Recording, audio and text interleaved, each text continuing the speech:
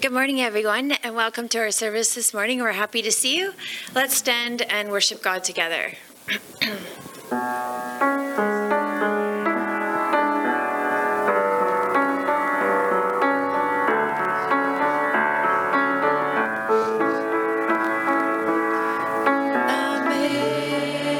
Amazing grace, how sweet the sound that saved a wretch like me.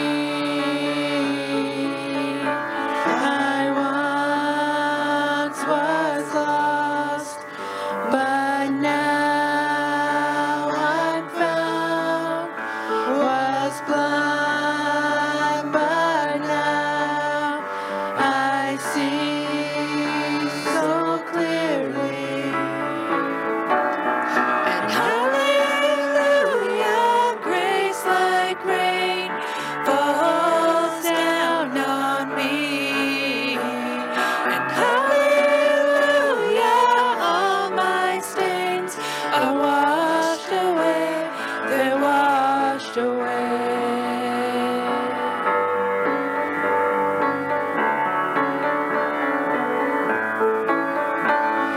Was grace that taught my heart to fear, and grace my fears relieve. How precious did that grace appear the hour I first believed.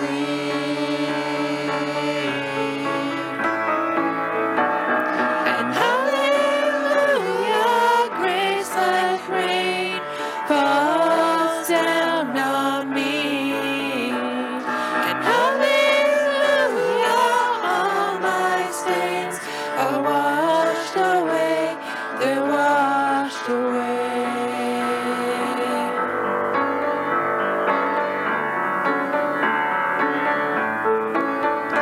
When we've been there 10,000 years, bright shining as the sun, we've no less days to sing your praise than when we first began.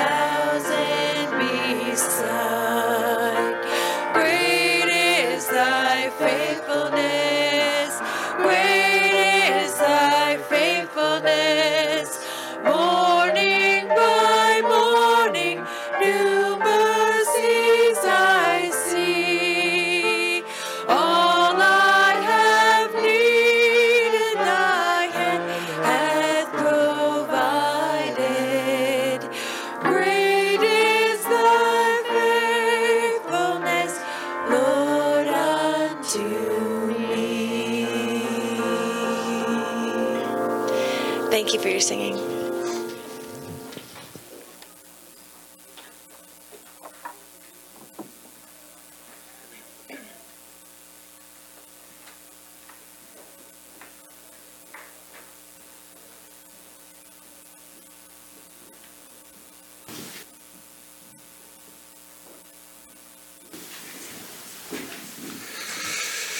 Thank you, music team, and welcome to church this morning, everyone. Am I allowed to help myself here?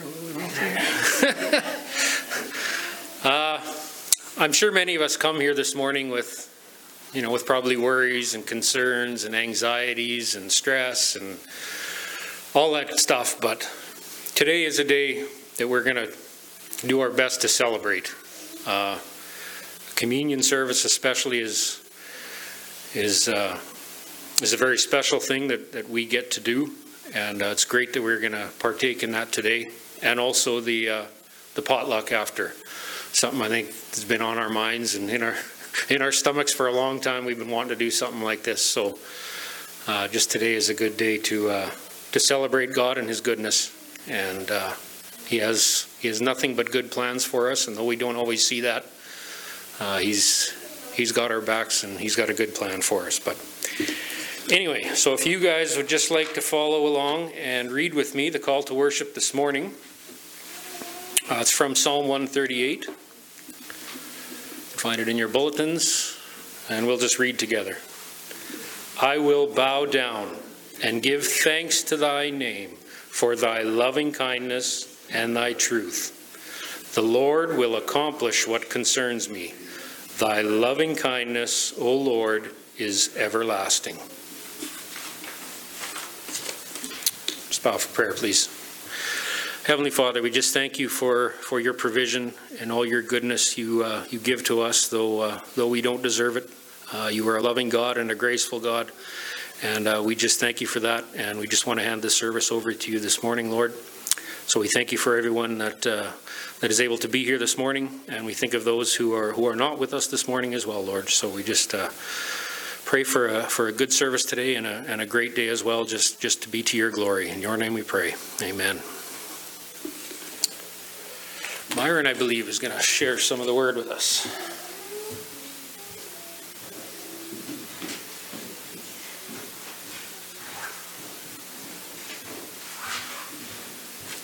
Good morning. It's good to be here, and I really appreciated your opening remarks, Jeremy. It is a good place to be. So our scripture reading this morning, 2 Samuel chapter 9, all of chapter 9, David and Mephibosheth.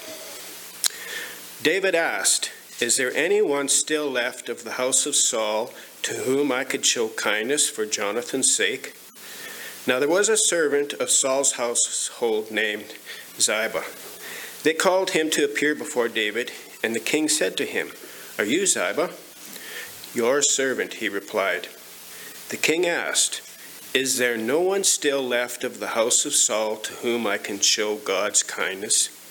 Ziba answered the king, "There is still a son of Jonathan. He is crippled in both feet." "Where is he?" the king asked. Ziba answered, "He is at the house of Machir, son of Ammiel, in Lo-debar." So King David had him brought from Lo-debar, from the house of Machir, son of Ammiel. When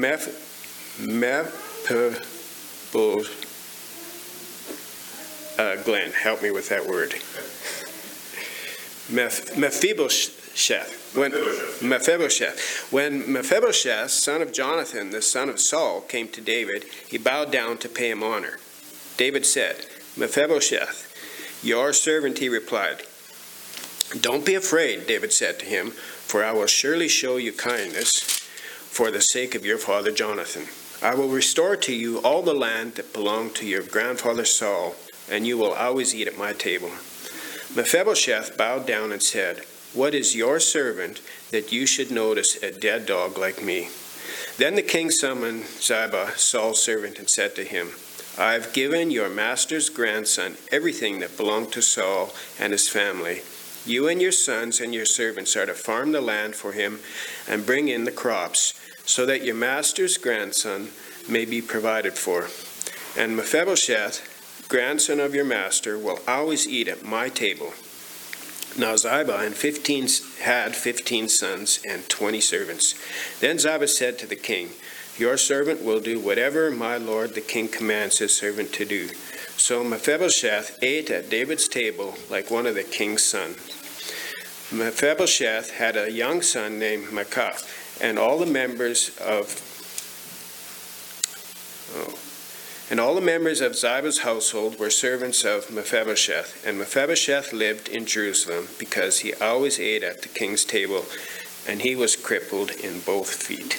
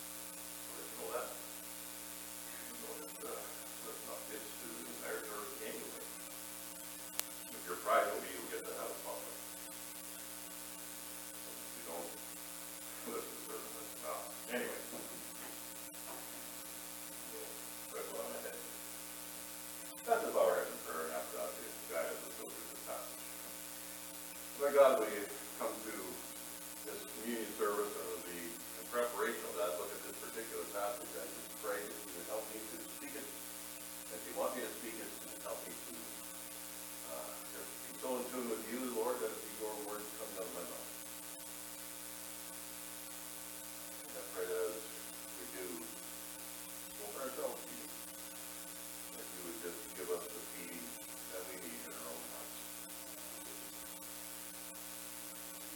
Please don't fill each one of us as we open ourselves to you. Pray for you.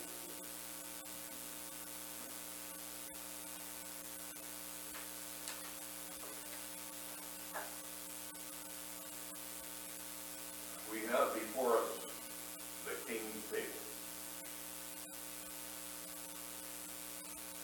I want us to consider for this morning the implications of the King's table. Put yourself back in the world of kings and kingdoms. That world where kings have absolute power, where his family is royalty. There are princes, there are princesses, simply because they are sons or daughters of the king and the queen. There are knights and nobles and ladies and lords. There are coming out parties for the high class. There is drudgery for the low class. Everything is very tightly classed in those kind of kingdoms. Society is divided into classes. Royalty, of course, the highest class, with the highest privileges and the most rights. Then the upper class, with also many privileges and rights. Then the middle class, who has some privileges and rights. And then, of course, there's the low class, where there are no privileges or rights. No one of royalty or upper class would have any kind of intimate contact with the low class commoners. That would be defilement. They wouldn't think of defiling themselves by mixing with the commoners. In that world, what would the king's table be for? Who would come and sit at a meal at the king's table? Well, his immediate family, of course, would. The queen, the princes, the princesses. Perhaps there would often be special friends of the family who could join them at the king's table. Royalty from another visiting country, visiting official businesses, they would probably be invited to the king's table. Sometimes there would be an official invitation given to someone of the upper class to come and join at the king's table for a meal. Or perhaps, very rarely, someone who had done some remarkable deed for the royal family or some remarkable deed for the kingdom would be invited to the king's table. So pretend you're living in that kind of world. You are of the low class. In your imaginations, just let your mind go there. You're living in that kind of world, you are of the low class. You're a servant, you're a virtual slave to some middle class or high class officer. There's no hope for advancement for you or anyone in your family. Ever. You are a low class commoner, and that is where you will stay. There is no hope of being anything different or anything better for you. Or for your kids. That is what life is. What are the chances that you would get an invitation to come to the palace for supper and join the royal family at the king's table? What are the chances of that happening? Well, slim to none. That won't happen. That just doesn't happen. That was the world of King David and Mephibosheth, the story that was just read to us from 2 Samuel chapter 9. Let me give you a brief background to that story of Mephibosheth and David. In those days, when a king was killed, and somebody other than the king's family took over the throne, one of the first things done was that everyone in the former king's family was put to death. That would be what happened if there was a coup, for example, or if there was a defeat in war, the king was killed, somebody else took over by force the kingdom. The first thing done was kill everyone in the former king's family. That was to remove all possible threat of someone from the former king's family trying to retake the throne to keep a dynasty alive, for example. So they're all put to death. If you were of the family of the deposed king, you went from royalty to the lowest of the low class instantly. You were instantly the lowest of the lowest. So, when King Saul and his son Jonathan were killed in battle, and the people made David the king, that put a huge fear into all of Saul's family, thinking they'd all be killed. And so they fled for safety. Prince Jonathan had a 5-year-old son. And when news came of Saul and Jonathan's death, the nurse taking care of Jonathan's son grabbed him and fled for safety. In the course of the flight, the boy fell and permanently injured both of his legs. He was crippled in both his legs from that time on. That boy's name was Mephibosheth. Now, we don't hear anything about Mephibosheth for about 15 to 20 years after this. After King David had secured the kingdom, he had brought the Ark of the Covenant of God to Jerusalem. He had defeated some of the more powerful enemies of Israel who were constantly attacking them. And after all that, he had a chance to sit back and think things over. And David realized that God had greatly blessed him. And he remembered back to his younger days, when he and Prince Jonathan had been good friends. They had been best of friends back then. David was not really much he had been welcomed into the palace by King Saul. So Saul was a troubled man, and David could play the lyre very beautifully, and soothed King Saul. And in the court, Jonathan and David became really good friends. They were best friends. And David's thinking back now, and he's thinking back, and he remembers his friendship with Jonathan, Prince Jonathan. They were good times. And then David remembered a promise made. A promise he had made back then to Jonathan. And so David started asking questions and getting his staff to do some searching for him. Is there anyone left of Jonathan's family? I need to show some kindness. And that word translated kindness in my translation, the Hebrew word could very well be translated grace. You need to show some kindness or some grace to whoever is left of Saul's house. If there is anybody. Is there anyone left? Well, staff did their searching, and word came back to David that there was one descendant left. That was Mephibosheth. Just a 5-year-old boy when Jonathan and Saul were killed. But now he's a grown man, and he's crippled in both legs.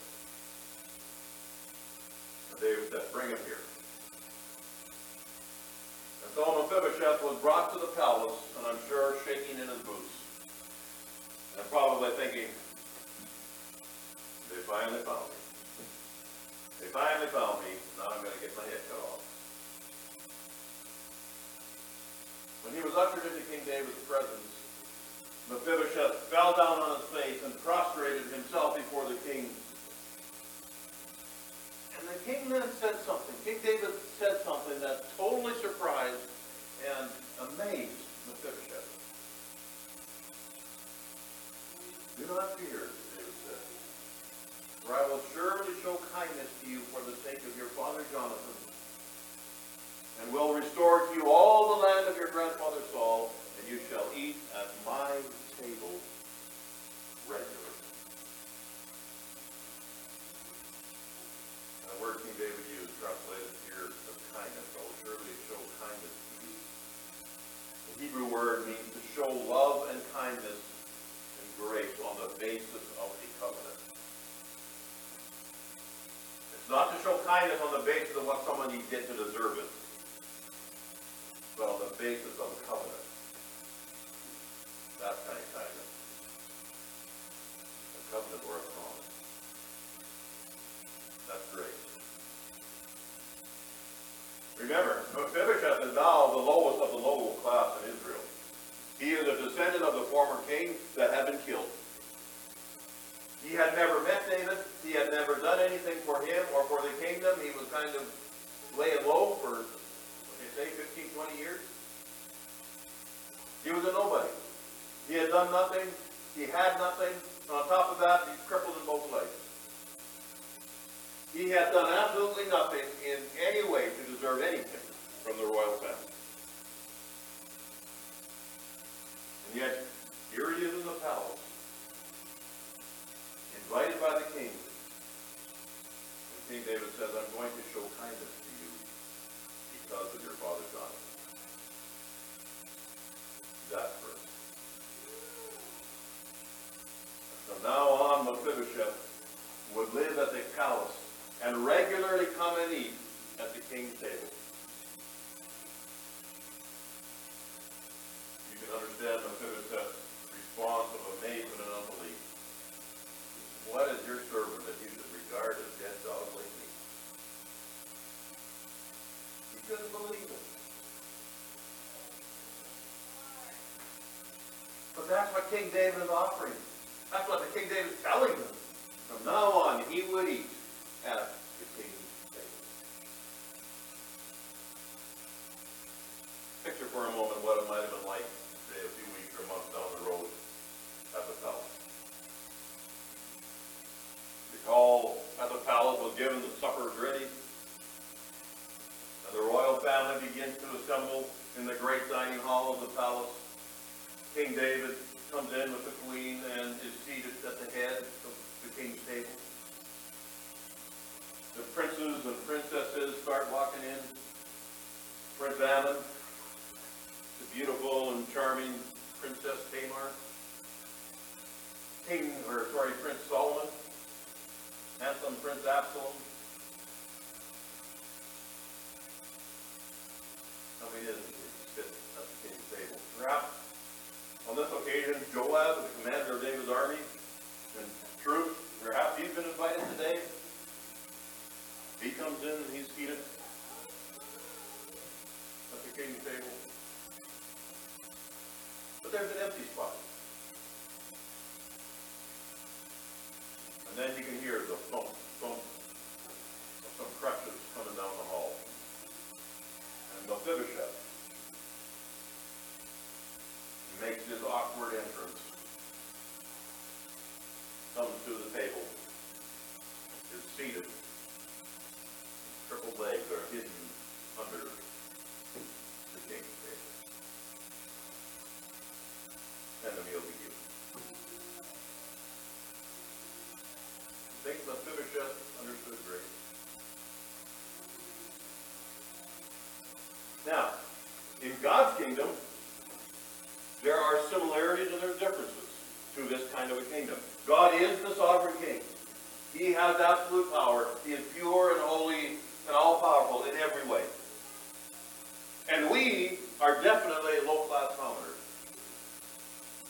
We are sinful people stained throughout by sin, crippled in so many ways, totally unworthy of any contact with God the King. And God certainly would not contaminate himself and his purity and his holiness with any kind of intimacy with us.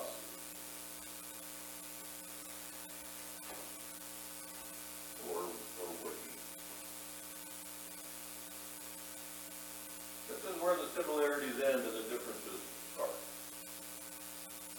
Somehow, in God's kingdom, God, the sovereign king, loves us, the commoners. And not just in general, like a good king, good human king might love his subjects. But God loves us, the commoners, individually, personally. He loves us deeply.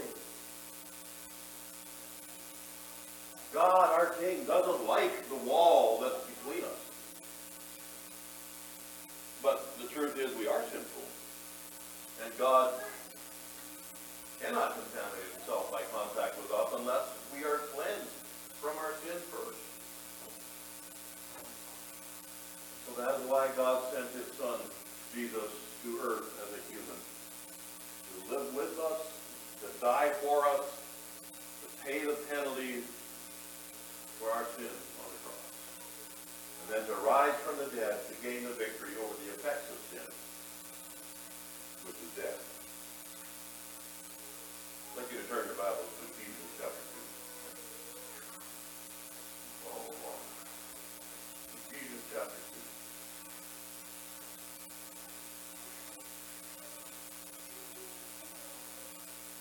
We'll read verses 1 through 9 of Ephesians chapter 2.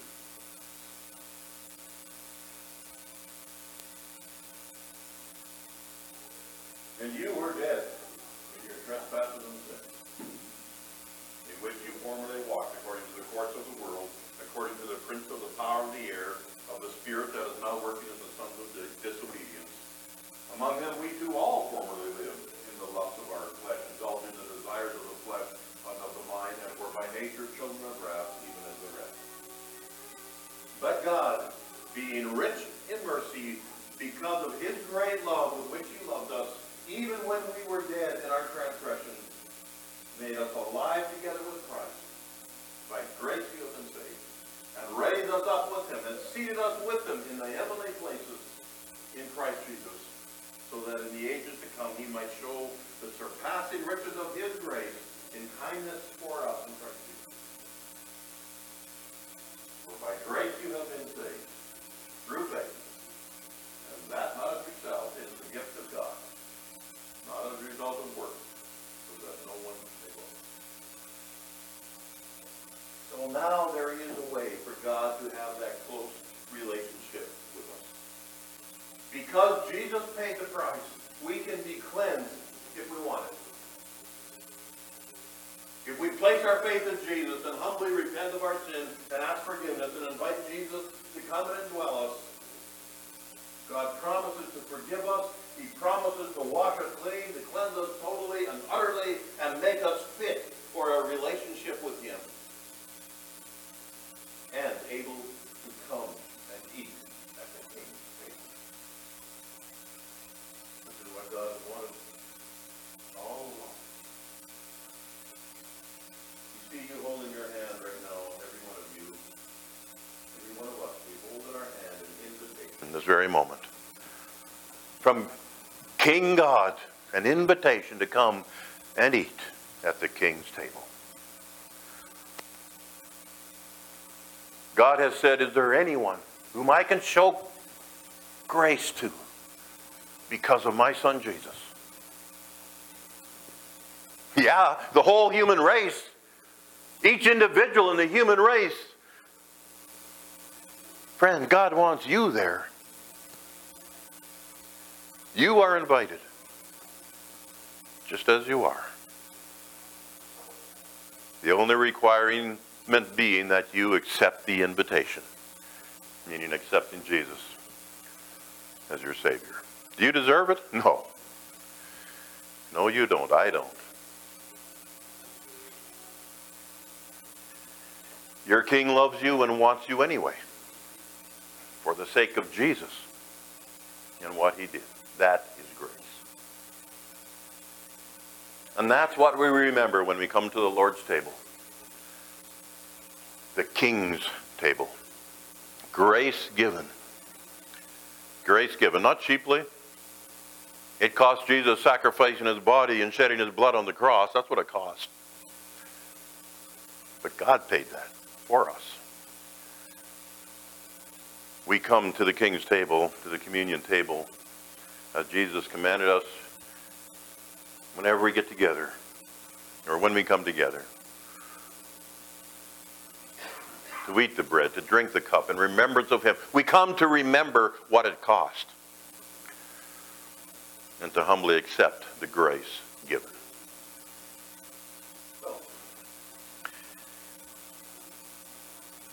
Let's gather at the King's table and remind ourselves of Jesus' sacrifice and the grace that God is extending.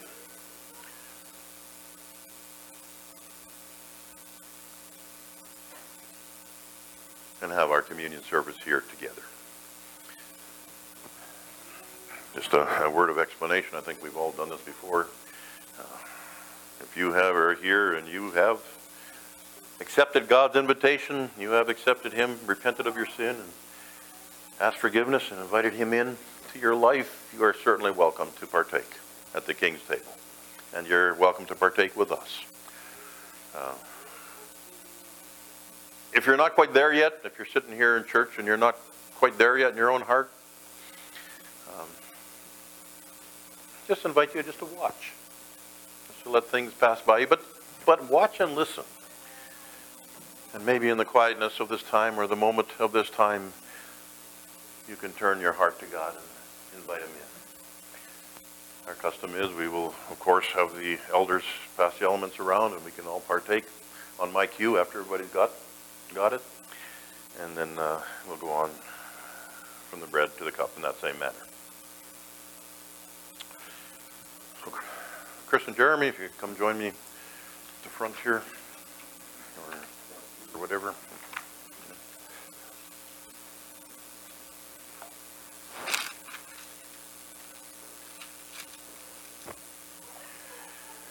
The Apostle Paul writes to the church at Corinth, "For I received from the Lord that which I also delivered to you, that our Lord Jesus, in the night in which He was betrayed, took bread, and when He had given thanks, He broke it and said, 'This is my body, which is for you. Do this in remembrance of me.'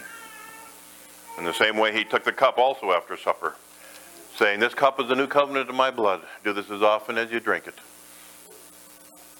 in remembrance of me. For as often as you eat this bread and drink the cup, you proclaim the Lord's death until He comes.' We do this to remember. And in the very doing of it, Paul says, we proclaim the Lord's death. It's an expression of the gospel, if you like. We're preaching the gospel, proclaiming the gospel, death of Jesus for our sins. We're proclaiming the Lord's death, the gospel, until he comes back.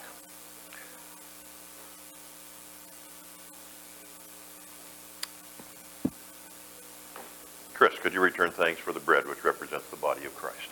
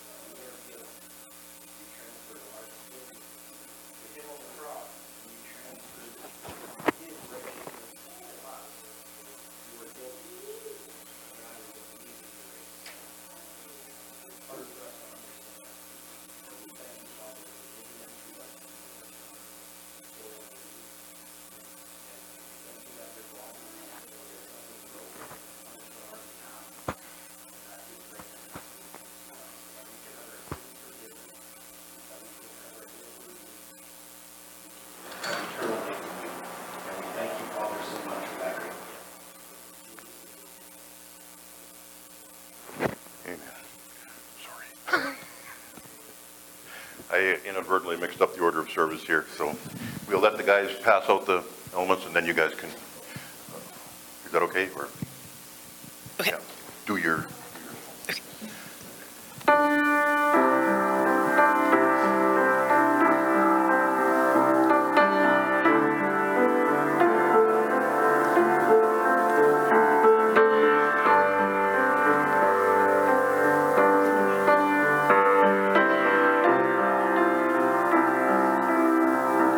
My Lord, what love is there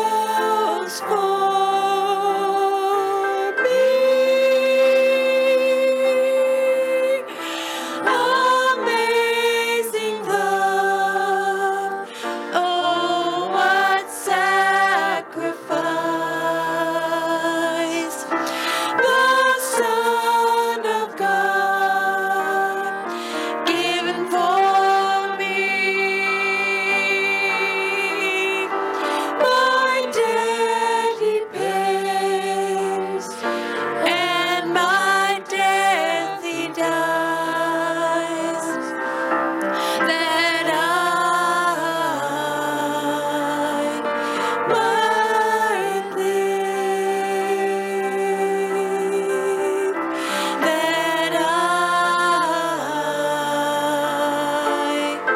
might live.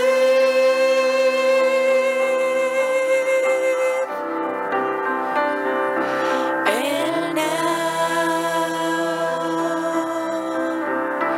this love of Christ shall flow like rivers. Come wash your guilt away. Live again.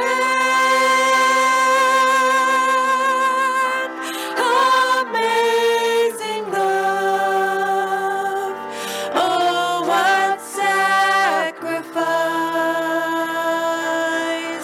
The Son of God given for me. My debt he pays, and my death he dies, that I might live, that I might live.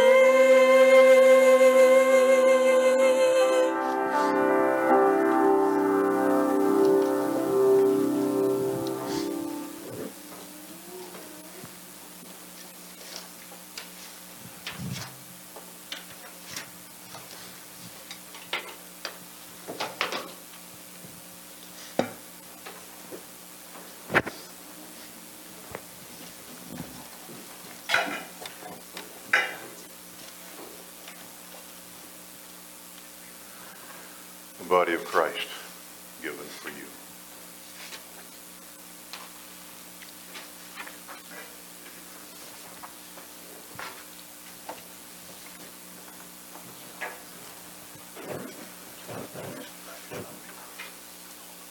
It's up to you, or we can do it after, whichever you want.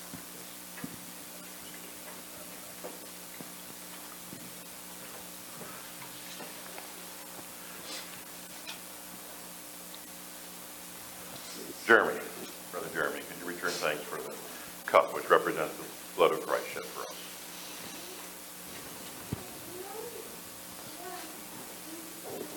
Heavenly Father, you know that since the fall of man, you brought sin into the world, Lord, we've been tasked with trying to atone for that sin, the sacrifice. As we read throughout the Old Testament, our pitiful little offerings would never be enough. Lord, in your grace and your wisdom, you provided the ultimate gift to us, the ultimate sacrifice on our behalf. Pay for our sins. And so, Lord, we just thank you for that. Thank you for the gift of shedding your innocent blood on our behalf. Think of Christ hanging on the cross there and all the suffering he did for us. As Chris said, he was innocent, he was perfect. He did not deserve that, Lord, but he took that in our place. So, Lord, I just ask that you would remember that and think of that. And remember your grace and love for each and every one of us. Lord, we thank you for that.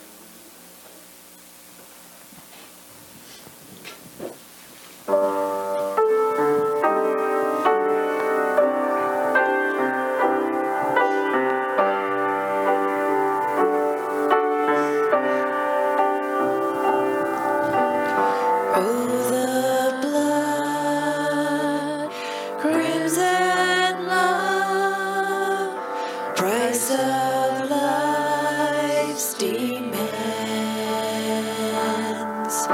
Oh, shameful sin placed on him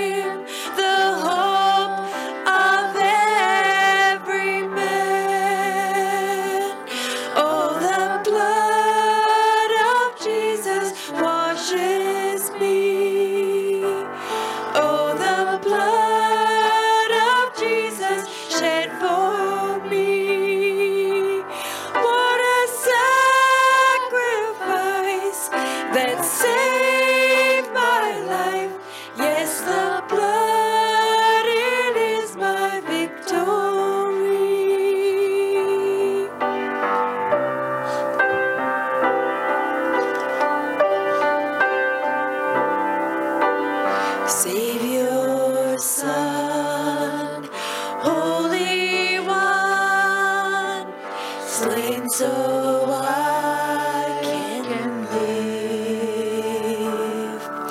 Oh, see the Lamb, the great I am, who takes away my sin. Oh, the blood of Jesus washes me. Oh, the blood of Jesus shed for me. What a sacrifice that saved my life. Yes, the blood, it is my victory. Oh, the blood of the Lamb. Oh, the blood of the Lamb. Oh, the blood of the Lamb. The precious blood of the Lamb. What a sacrifice that saved my life. Yes, the blood, it is my victory.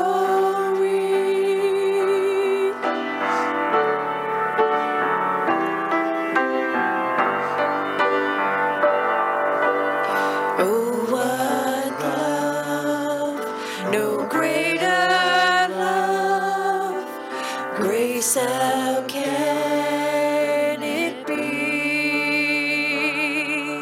that in my sin, yes, even then, he shed his blood for me. Oh, the blood of Jesus washes me. Oh, the blood of Jesus shed for me. What a sacrifice that saved my life. Yes, the blood, it is my victory. What a sacrifice that saved my life.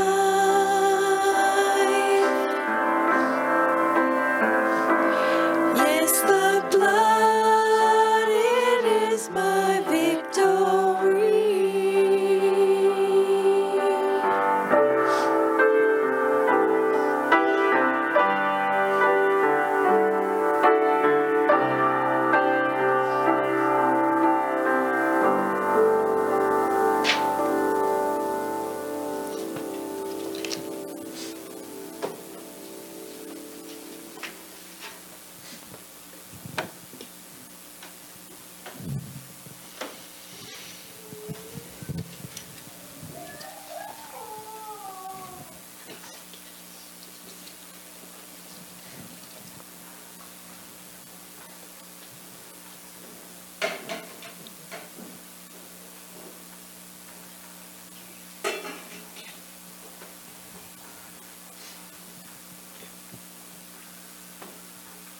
The blood of Christ shed for you.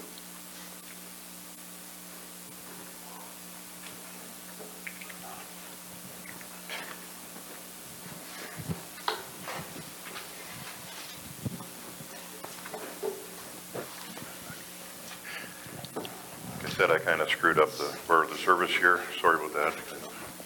Messed up the music team. They had some songs wanted to do, but they're supposed to have a package right after the finish my devotional and before we did the elements, but they'll do that package now. So worship team, please. This first song we found is called Carried to the Table, and it really reflects what Pastor Glenn's sermonette was about. And so just sit back, listen to the words, and reflect on how what we just did carries us to the King's table.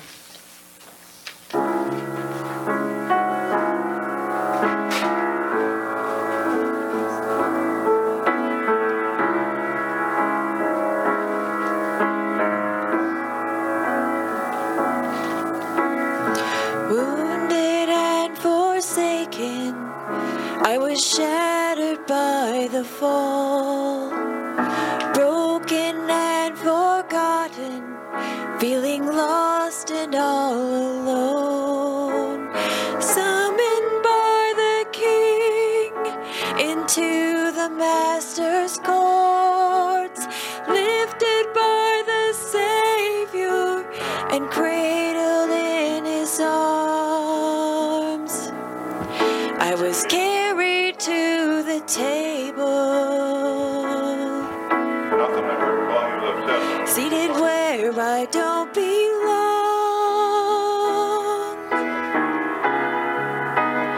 Carried to the table, swept away by His love. And I don't see my brokenness anymore when I'm seated at the table of the Lord. I'm carried to the table, the table of the Lord.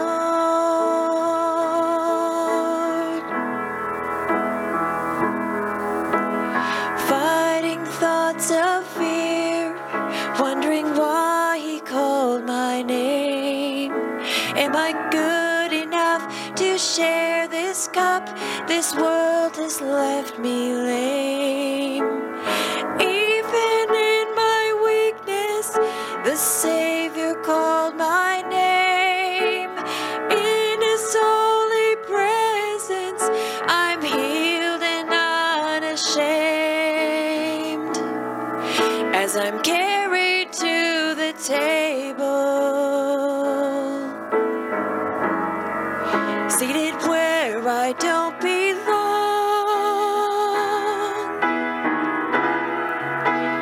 carried to the table,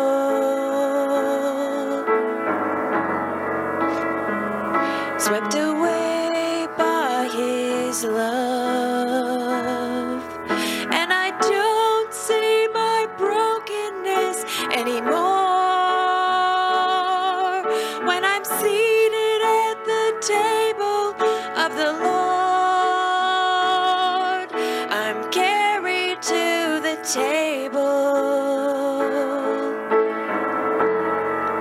the table of the Lord.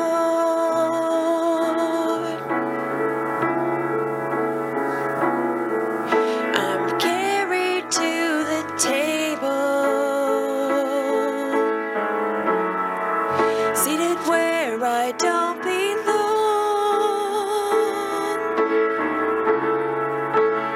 carried to the table, swept away by His love. And I don't see my brokenness anymore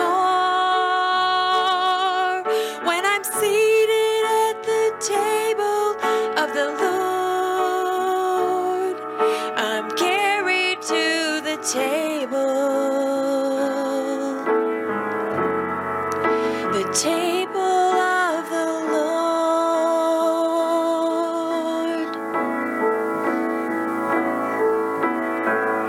You carried me, my God.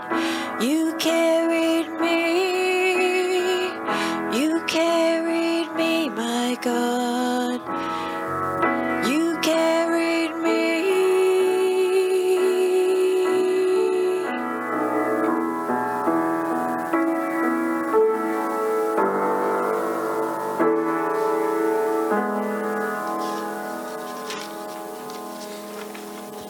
These next two, let's stand and sing together in reflection of communion rather than anticipation too.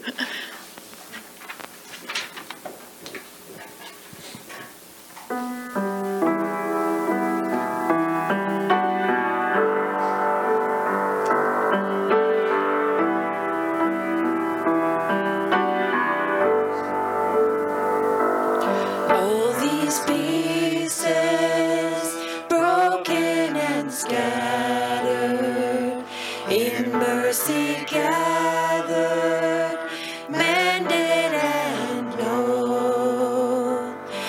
empty-handed, but not forsaken. I've been set free.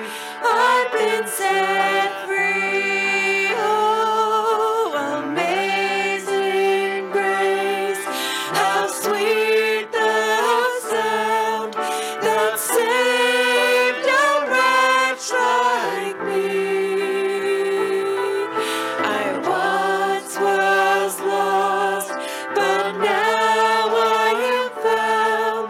Was blind, but now I see. Oh, I can see you now. Oh, I can see the love in your eyes, laying yourself down, raising up the broken to life.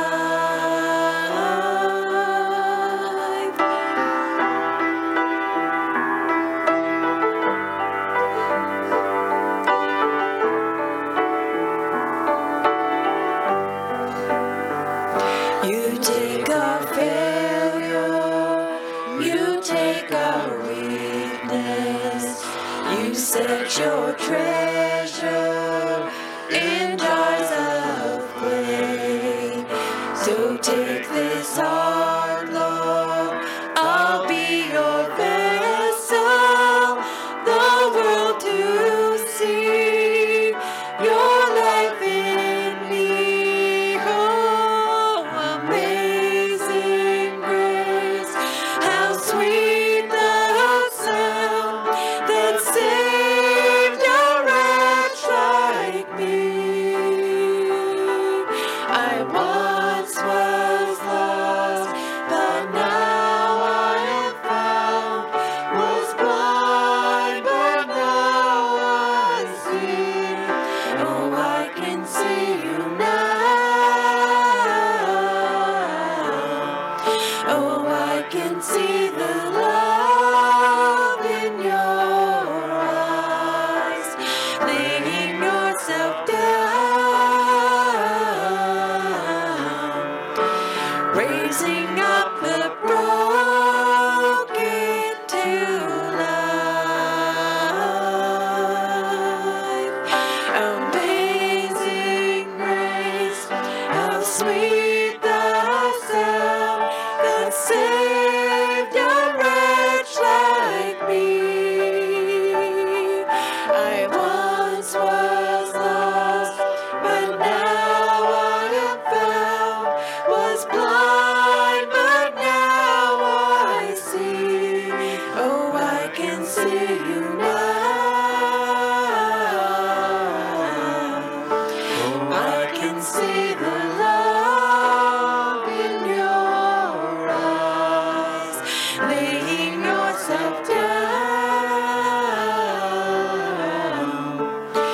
raising up the broken to life.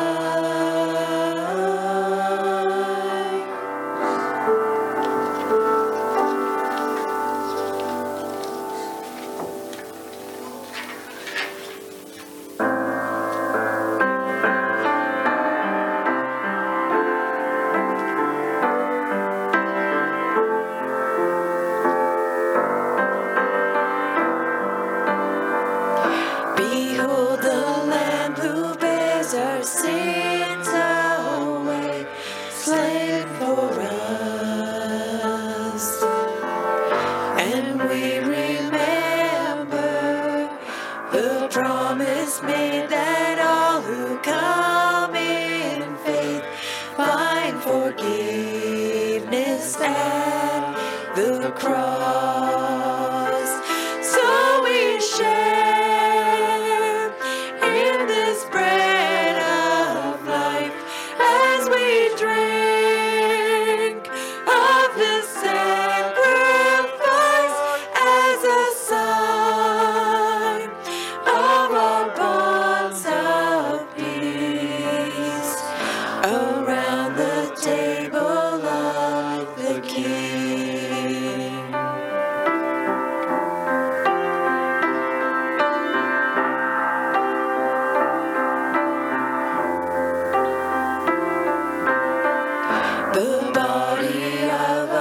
Savior Jesus Christ, torn for you. Eat and remember the wounds that heal, the death that brings us life. Pay the price to make us one. So we share in this bread of life, and we drink of this sacrifice as a sign of our bonds of love around the table of the King.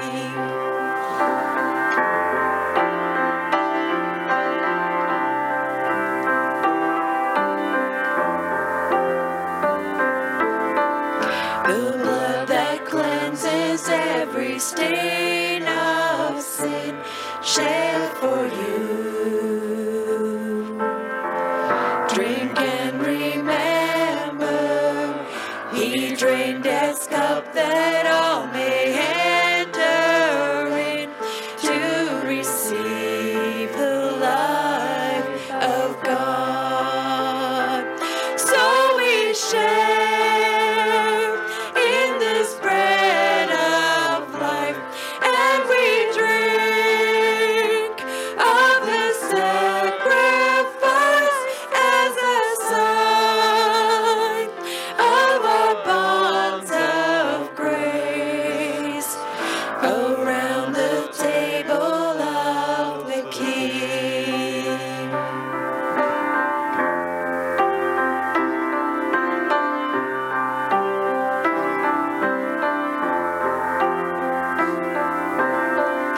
And so with thankfulness and faith we rise to respond and to remember our call to follow in the steps of Christ as his body.